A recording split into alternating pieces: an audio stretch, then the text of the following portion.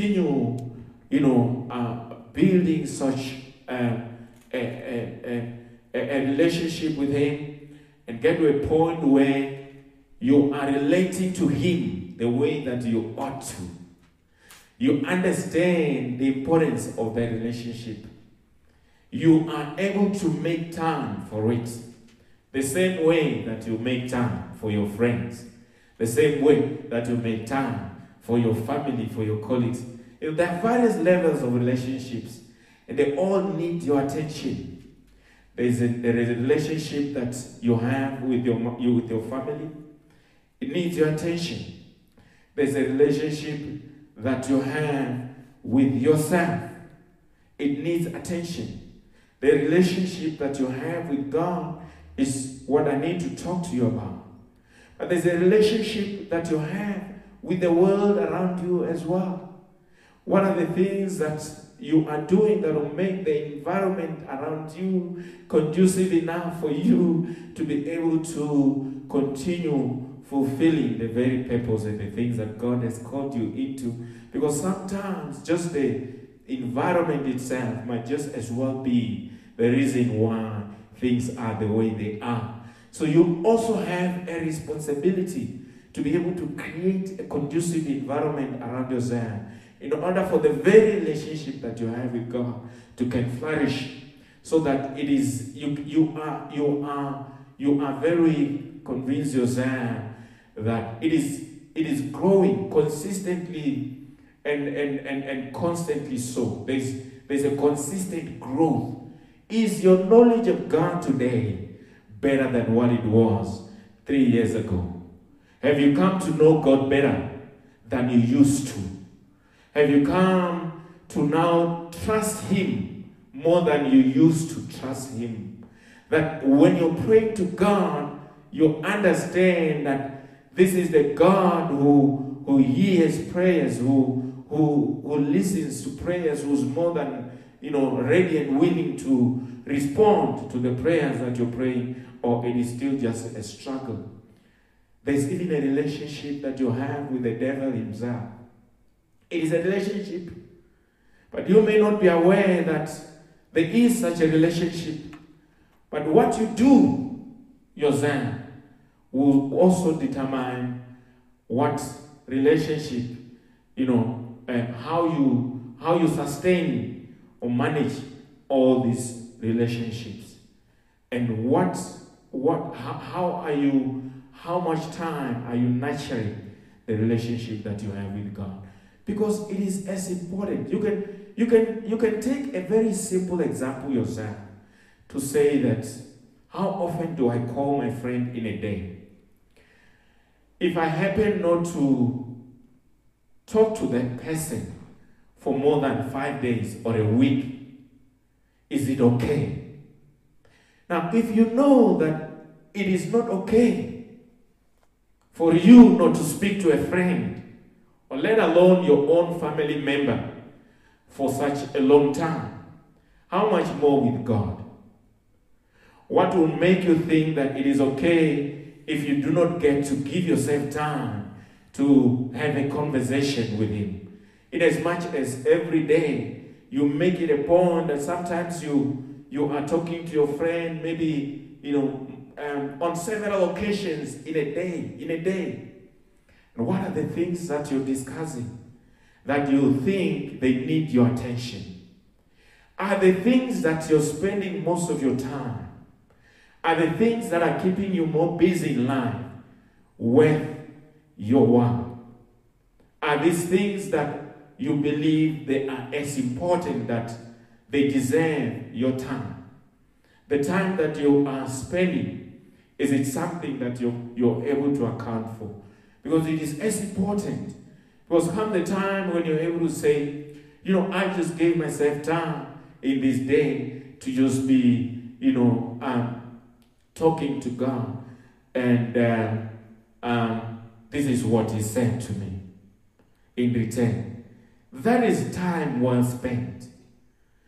Understand that sometimes communing with him is not always about you praying to God non-stop and not give yourself time to want to hear from Him as well. There comes a time when you just want to sit and listen. You are creating that enabling environment around yourself. Many a times, we are so conscious of praying more than we are to hear from Him. And meantime, the reason we are praying is so we hear from Him. But if we're going to spend 99% of the time praying, and we don't even give ourselves 10% just to hear from Him, we're not going to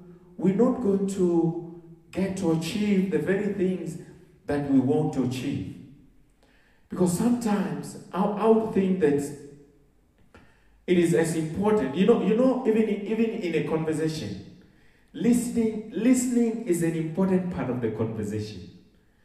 When you are in a conversation with somebody, listening is a very important part of that conversation. Because it will help you first to hear the next person and be able to respond to something which is what is intended in the first place. Because otherwise, if you don't give yourself time even to listen, then you will end up responding to the wrong things, or even saying the wrong things. And then there's even a misunderstanding in that a conversation. And before you know, it is even now become an argument. And that is because none of the two people that are in that conversation are giving themselves time to listen to what the other person has to say. So it is very important. I truly and honestly believe that, the part of us hearing from God, in many instances, it is missing in our prayers.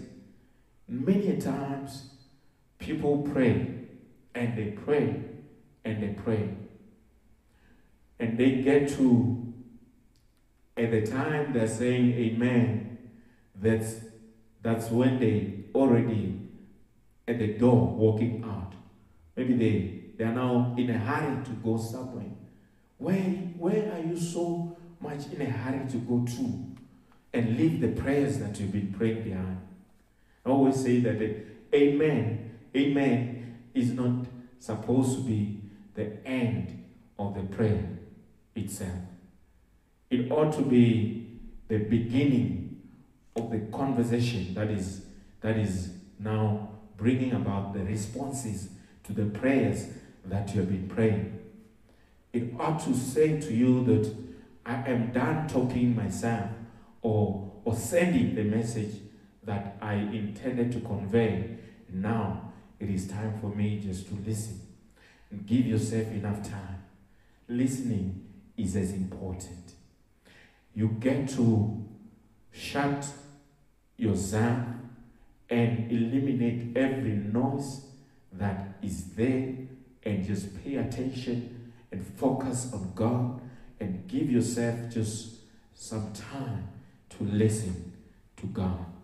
It will help you. It will help you. Even you, if you have a friend, that it is always you who is talking, that friend will end up thinking that there's something wrong with you. You're always the one who has something to say. Either you're complaining or you are talking about things. There's never a time when you are able to allow that person to be part of that discussion. You won't feel good yourself. You're not going to, if it's you're not going to feel, it won't be okay. It is as simple as that. It is as simple as that. So understand that the relationship you have with God requires your attention. Quality time. It requires you to give it attention, to nurture it, to water it, to be able to do things that will say that this relationship is important to you. It is as important. It must take precedence over every other relationship or all else. It must take precedence. That is how important it is. That is why sometimes I do not understand, somebody just, thinking, oh, I'll do it if I have time. You hear that often. When it comes to the things of God, when it comes to the things of the Spirit, people think that it is something that they will do if they have time for it. It's like they have time for everything else except when it comes to the things of God. And if that be the mentality, if that be the thinking, nothing will change.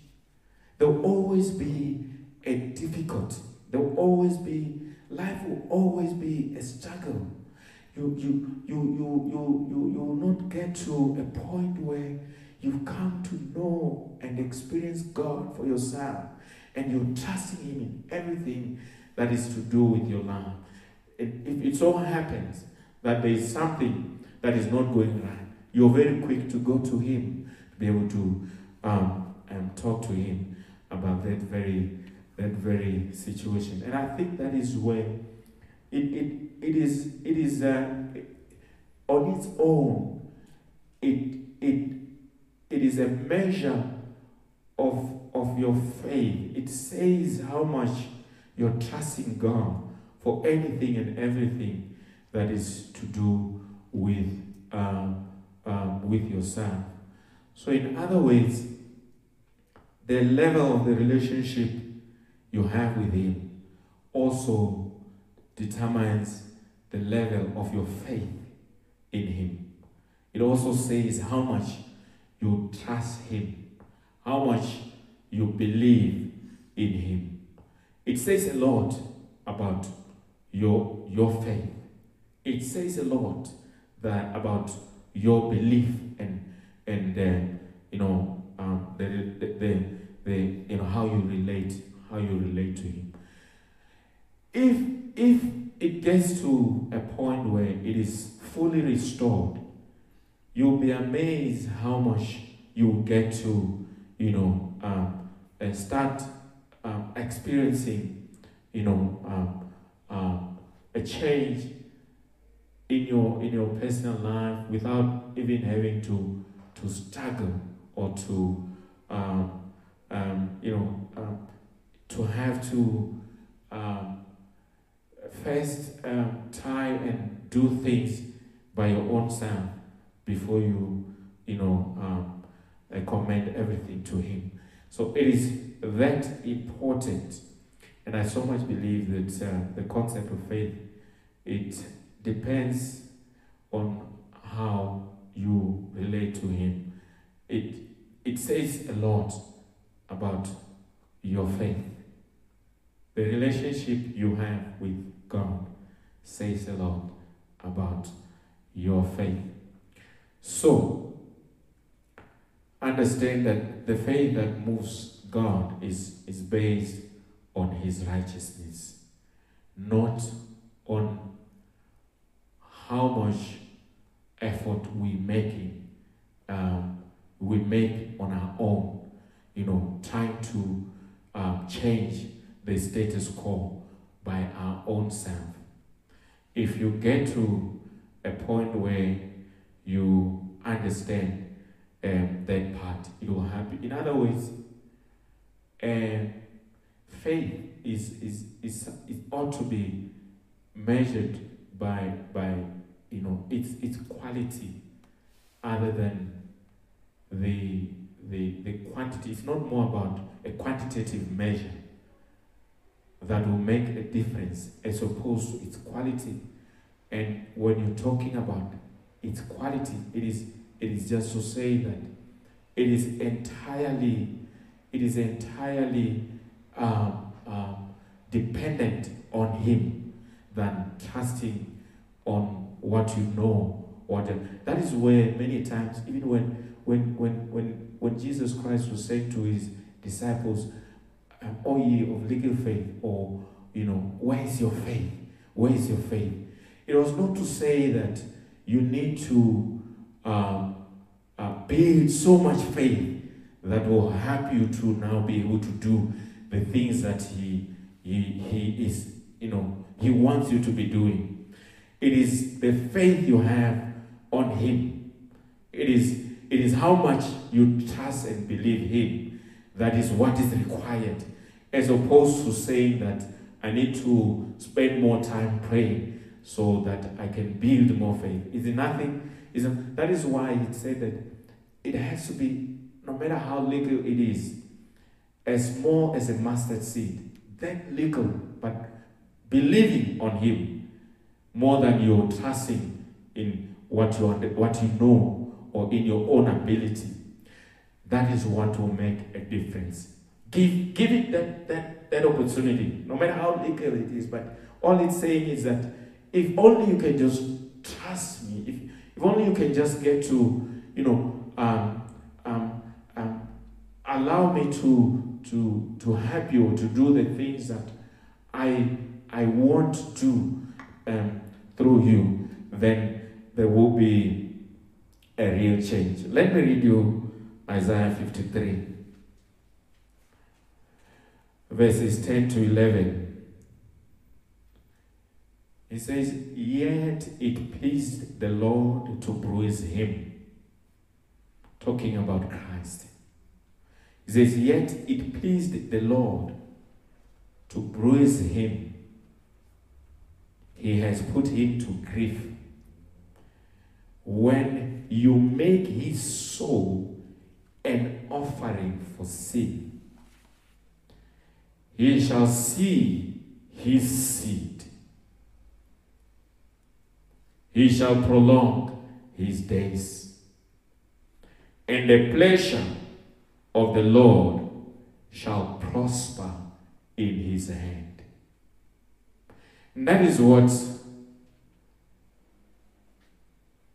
I believe we need to sometimes understand. So we not, we're not always, creating such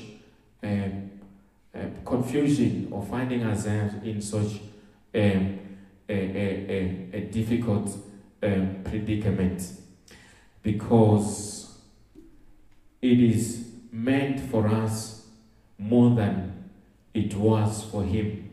If we get this part right, that he did everything he has done with us in mind. In other words, him going to the cross was more for us to benefit. That's why he says here, when you make his soul an offering for sin, he shall see his seed in us. Talking about us, where we now are the partakers of his divine nature. We now are the offspring ourselves. We now the true beneficiaries of what he had to endure. And it is already something which is accomplished. That is a good part of it. It is not,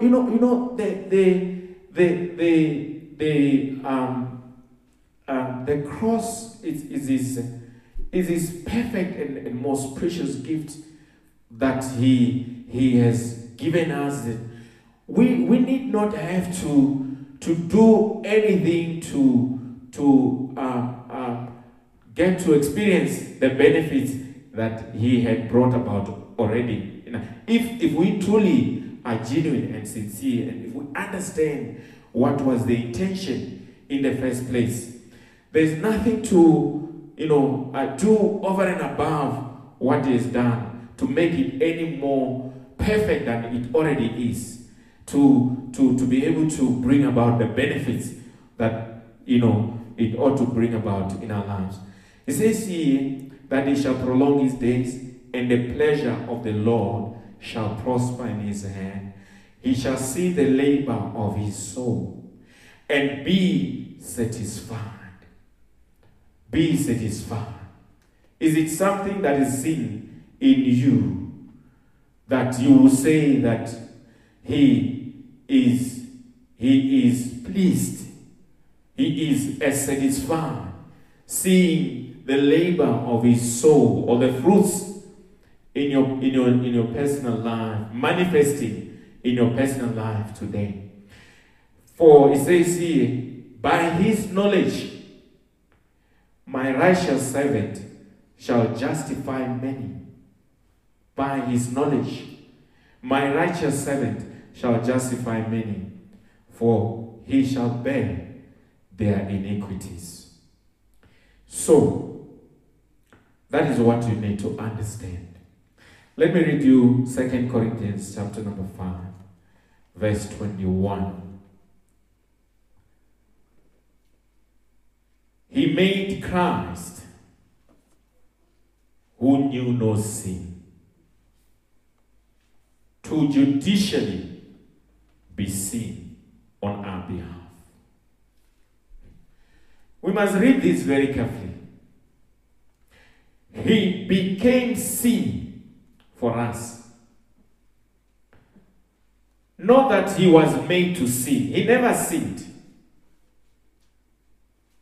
He became sin for us in order for us to be able to enjoy the benefits of his finished work at the cross. Maybe when we're still there, just to emphasize that part, so we understand what is intended. We get the right understanding. If you look at 1 Peter chapter number 2, verse 22, it says, who committed no sin, nor was deceit found in his mouth, who, when he was reviled, did not revile in return. When he suffered, he did not threaten, but committed himself to him who judges righteously. So we need to have the right understanding so that we are able to focus our praise, even our faith, in the right direction. We need not misdirect our faith and our trust in him. It will help you. It will help you. He says he made Christ, who knew no sin, to be sin on our behalf. On our behalf. If you had a debt, you owe somebody 10,000 rand, and I go to that person that you owe, and I pay him the 10,000 rand, and I say that I am paying this money on your behalf. You're the one who owe the person the money. I pay the money on your behalf. Automatically, you become debt-free. You are no longer in debt. And this ought to say as well to you that you are now no longer, condemned or a sinner, or you need not, be living with this self-condemnation of sort or some guilt that I'm not good enough, that I call myself the righteousness of God in Christ Jesus. If you understand what that means, because that is what he says next. He says here, so that in him we would become the righteousness of God. In him. So that in him we would become the righteousness of God. Now, many times, maybe you would have been saying this or asking yourself, what does it really mean? Being the righteousness of God. If you're reading from the Amplified Version, in a bracket it says, that is, we would be made acceptable to Him and placed in a right relationship with Him by His gracious, loving kindness. When you say that I am the righteousness of God in Christ Jesus, what does it really mean to you? I am the righteousness of God in Christ Jesus. He says that, truth be told, you yourself are no less righteous than Christ was himself. There is no one person who is more righteous than you are if you are a born-again child of God, a believer, truly so. He says here, you are made acceptable to Him. You become acceptable to God. You are in right standing with God. He says, you are placed in a right relationship with Him. In a right relationship with Him.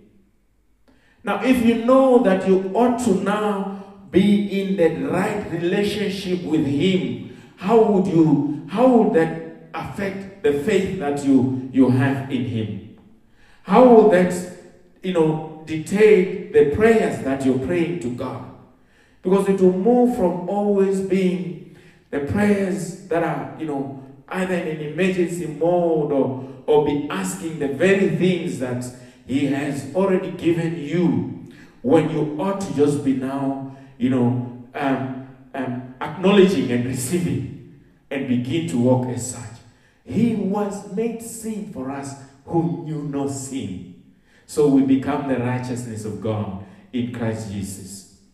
Righteousness, the righteousness of God. It is not on the basis of the works that we become righteous or acceptable to God. That is why He had said that it is by grace that you have been saved through faith.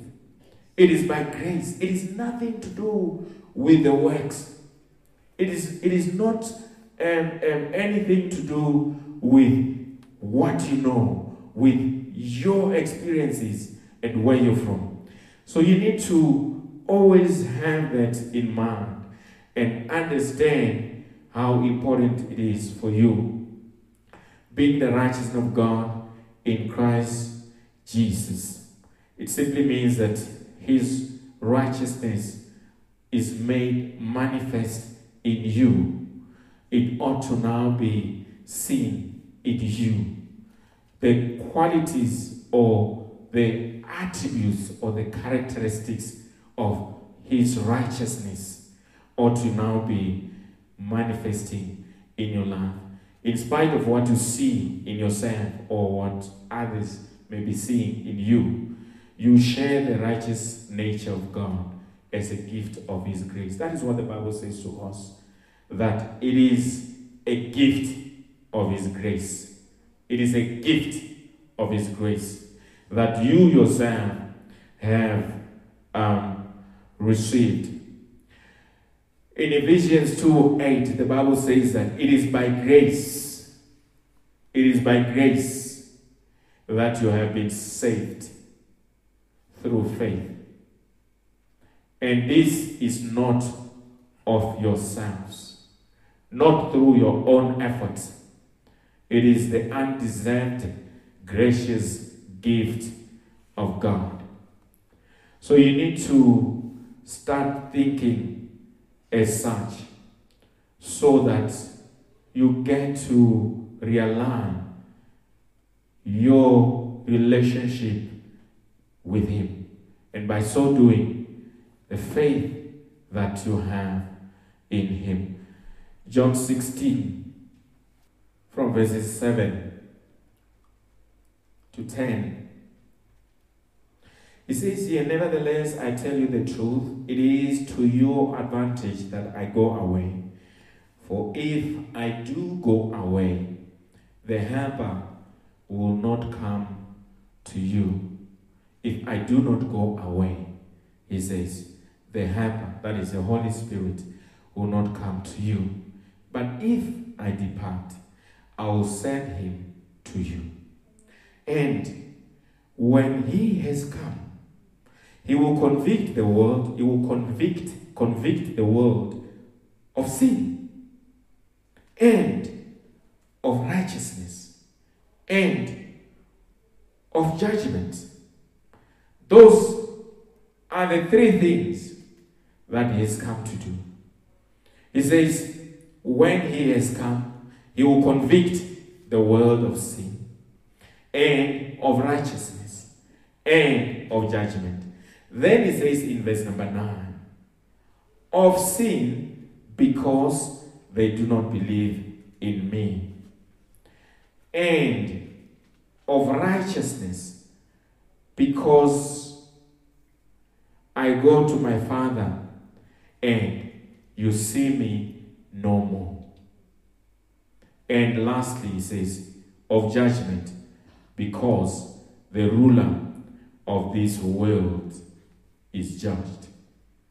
So that important part, that verse 10, is very important for you to be able to get to experience what this righteousness ought to have brought about in your personal life. How do you relate to him? What it ought to have brought about in your life today. So you need to start being a true ambassador of Christ and get to do things that will say that you are serving God rightly. If you go back to 2 Corinthians chapter number 5, verse number 20, he says, now then, we are ambassadors of Christ, as though God were pleading through us. We implore you on Christ's behalf, be reconciled to God, ambassadors of Christ. He says. Now, just getting to focus on just that paragraph alone. Who's an ambassador? What does he come to do?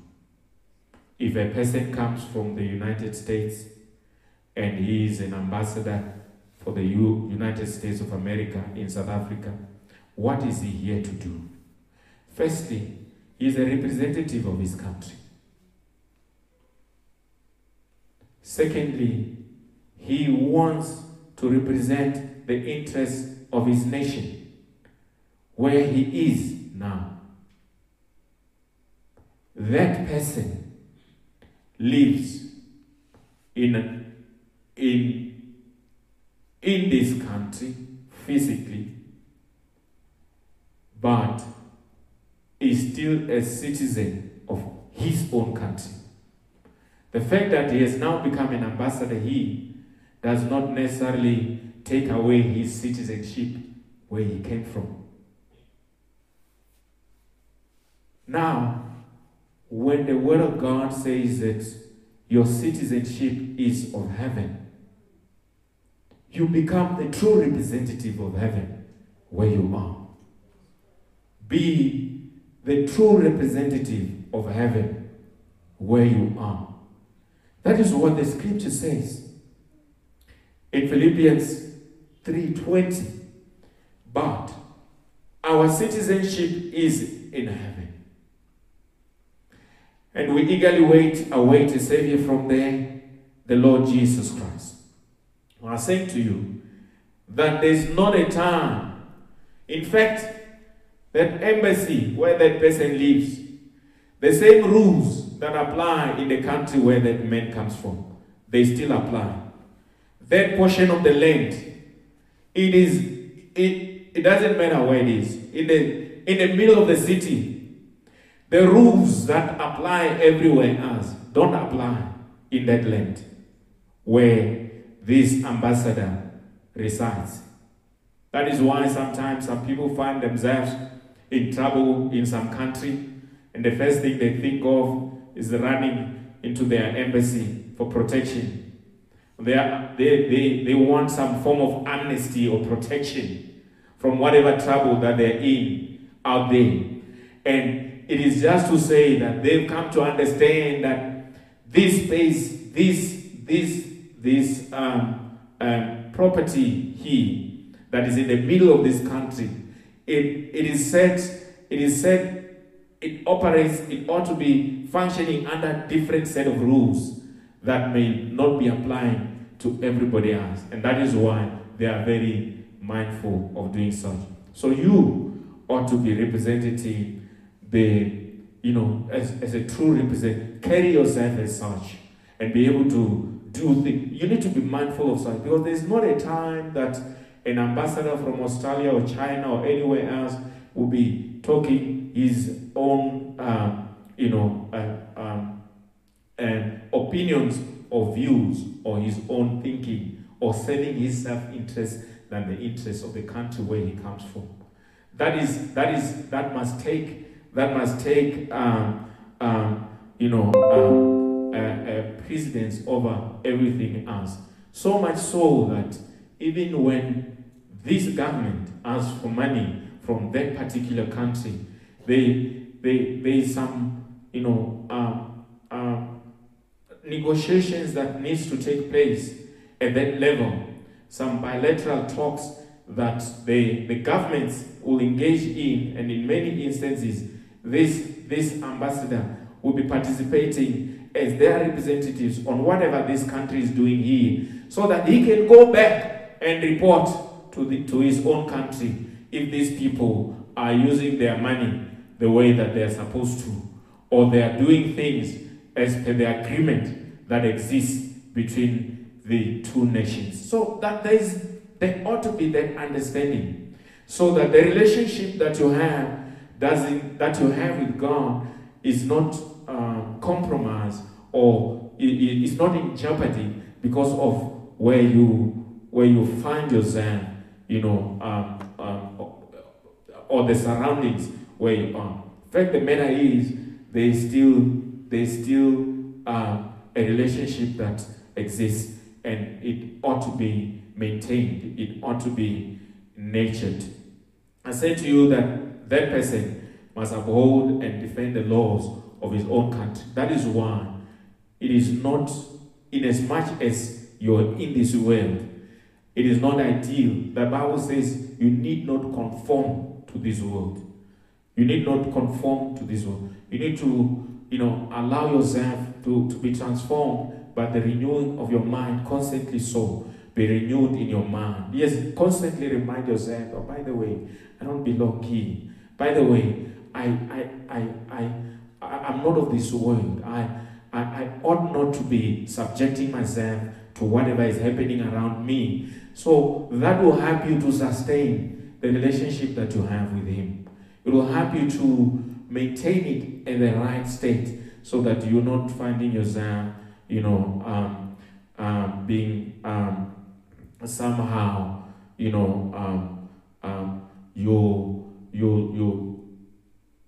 taking your attention away from Him, or there are things that are happening around yourself that may create, a conflict or compromise the relationship that you have with Him. You need to bring about peace. The saving grace of this gospel that you receive is what will ensure that there is peace and stability around yourself. if you are mindful of such. So in other words, let it be that you are conscious that in the environment where you are able to say that I don't see the unity among these people here, or I don't see, the presence of God in this environment, or I'm not sensing that there's peace among these people.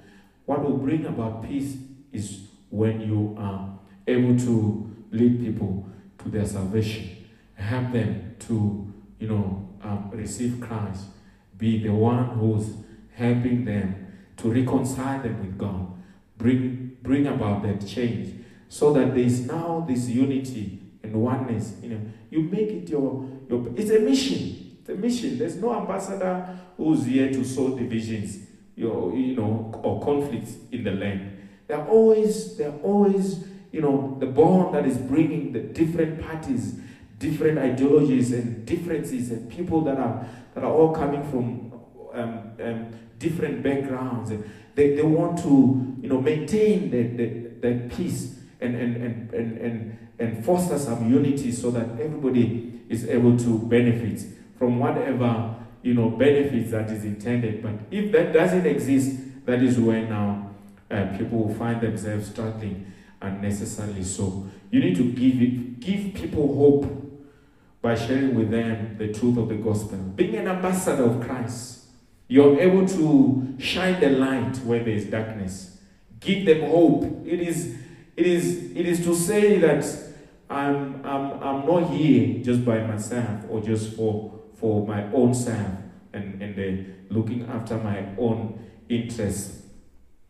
As a true ambassador, it is important for you to be praying for your nation and the people around you, your family, as well. Intercede for them.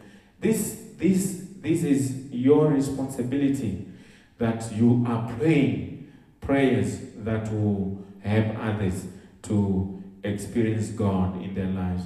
And you need to live righteously, be able to set an example. Live righteous, a righteous and godly life. Be able to set an exemplary life that will say that now, in as much as things seem to be very difficult here, and everybody seems to be discouraged and discontent, and the circumstances seems to be very difficult, but there are things that you're doing that says, no, there's something different about that woman or that man. That everybody who is looking, they're able to see that there's something unique about that man. There's something different. And that is where now it helps them to also want to, learn the same things and do the very same things that you are doing yourself. It is your responsibility to reconcile people to God. That is what he's. When I'm reading these scriptures in 2 Corinthians 5, from the end going back. Because if you go back to verse 19, he says, that is, that God was in Christ, reconciling the world to himself, not imputing their trespasses to them, and has committed to us the word of reconciliation. Are you bringing about peace and reconciliation in your own family? Are you the one who's reconciling people? He says he has committed to us the word of reconciliation. It is our responsibility to be able to make sure that we are preaching reconciliation, restoration, helping people to turn to God, to seek God more, and get to believe God in their situation, so that they are able to continue worshiping God, build themselves such a successful relationship with God. Your loyalty must be to God first. So that is where it becomes important for you to stand in your faith. 2 Timothy chapter 2 verse 22 says that we must pursue righteousness. Pursue righteousness. No, that word is there for a reason. When you pursue something, you're running after it. You are seeking it at all costs. You look for it. You make it a point that you get to, a point where now you've overtaken and come into it and be one with it yourself. And that way, life becomes just what God would have precisely had pre-planned for you. He says, pursue. These are the things you must pursue in life. No, not anything else. The good thing with the Bible is that when he says that you, for instance, you seek first his kingdom and his righteousness, there is in it everything for you. In it. He says, seek first his kingdom and his righteousness. When you come to get to experience this truth and understand what is in this righteousness for you, you'll be amazed how much your life will change. That is why, in this particular instance, he says you must pursue righteousness, faith, love, and peace, along with those who call on the name of the Lord out of a pure heart, with that singleness of the heart, with that loyalty. Many times people are calling on the name of the Lord, but the motives are not right. It is not out of that pure heart and that sincerity of the heart. Perhaps it is out of desperation. Perhaps it is driven by other motives. And then there is now confusion. But if you learn to, always, when you call on him, it is out of a pure heart, and you're able to humble yourself before God and just learn to, trust in him and have faith in God. Have faith in God.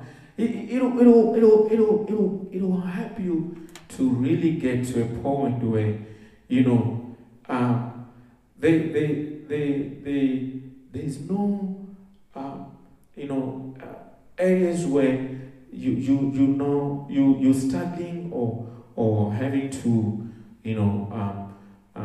perhaps be having second thoughts even in your own faith, beginning to doubt yourself and things like those. So your actions must always testify who you are and what your true intentions are. Where are you from? All right. In the village where we grew up, when you see a young man or a woman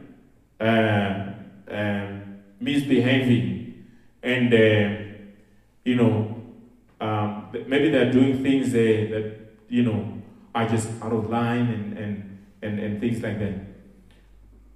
The parents, the people that are looking, they don't ask who's that man. They ask where are you from? Where are you from? It says that your actions say a lot about where you're from. Your actions. They're not even angry with you or anything of that sort, but they're taking it upon themselves to understand which family does he come from? Where's he from? I don't know if you understand. It matters. And that is what you need to understand, that there are things that you ought to be doing, or that when you're doing, they say a lot about where you're from. Where you're from. If really you understand that you ought to be a model of Christ yourself, and be doing things that people will get to feel and experience this love and compassion and get to experience the grace of God in their personal situation. Because that is what will make a difference.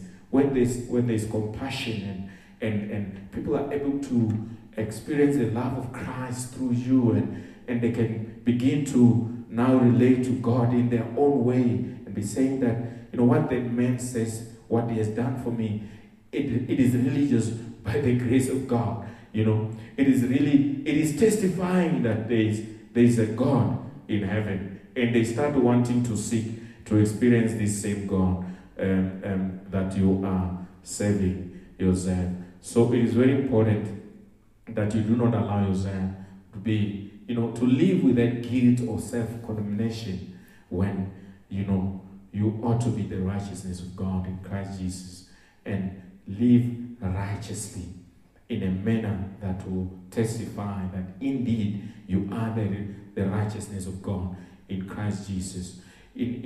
Get to, let people, if we now have become the righteousness of God, it be that His righteousness is seen through you, in you. It ought to be manifesting in you. That is what you need to understand. That is what will help you to live as such and not be always thinking that I need more faith to access this truth, to get to experience this reality, or I need to, I need to do certain things. Truth be told, if we are really honest with ourselves, a blessing is not something that you need to work for. You don't have to labor for it. Grace is already available. Grace ought to bring about all these benefits in your life as you're serving God. It's not to say that there's nothing that you ought to be doing. Of course, there are things that you must be doing to remain in right standing with Him and maintain the relationship you have with Him and your faith in a right state. In a right state, the little you have is good enough to experience the realities of the kingdom of God in your life in a much greater measure every single day in your life, every single day. So it is in your own interest to cultivate such a thinking and be saying that what are the things that I need to begin to do in my personal life today that will testify that I am indeed the righteousness of God in Christ Jesus. And these are qualities that are seen, manifesting in my life. Before you know, you are working in the supernatural every single day. The supernatural becomes natural. For a born-again child of God, the supernatural life ought to be an everyday life. It says a lot about who you are and where you come from. But if there is nothing that is happening that says that there's something unique and there's something different about yourself, it may seem as though you are just, normal and just living an average normal life, which is not what God has intended. The life of a Christian is not supposed to be an ordinary life. It's not supposed to be just an average life. It's not supposed to be just, it's not supposed to be a life of struggle or always be a trial and error. No. It must be a life of abundance. It must be a life that says that I am abundantly supplied. There is not a time when I need to, when I need something from God, it must be a prayer and fasting all the time. No. That is why it is important for you sometimes to get to a level where your prayers are now prayers that are meant to bless others, that are meant to help somebody in need, that are meant to bring about salvation and in people's lives and those around you who might be, who are struggling who are in the darkness, that you're praying for them, you're interceding for them, you're carrying that is commended to us the word of reconciliation. You're able to use that to reconcile everybody you come in contact with to God. Get them to see and experience Christ. And before you know, their lives are different. Be able to sustain a relationship that you have with God and maintain it in the right state, so that you yourself are happy with the life that you are living and the life that you have in Christ. May grace and peace be multiplied unto you and be favored everywhere you go. Thank you. God bless you.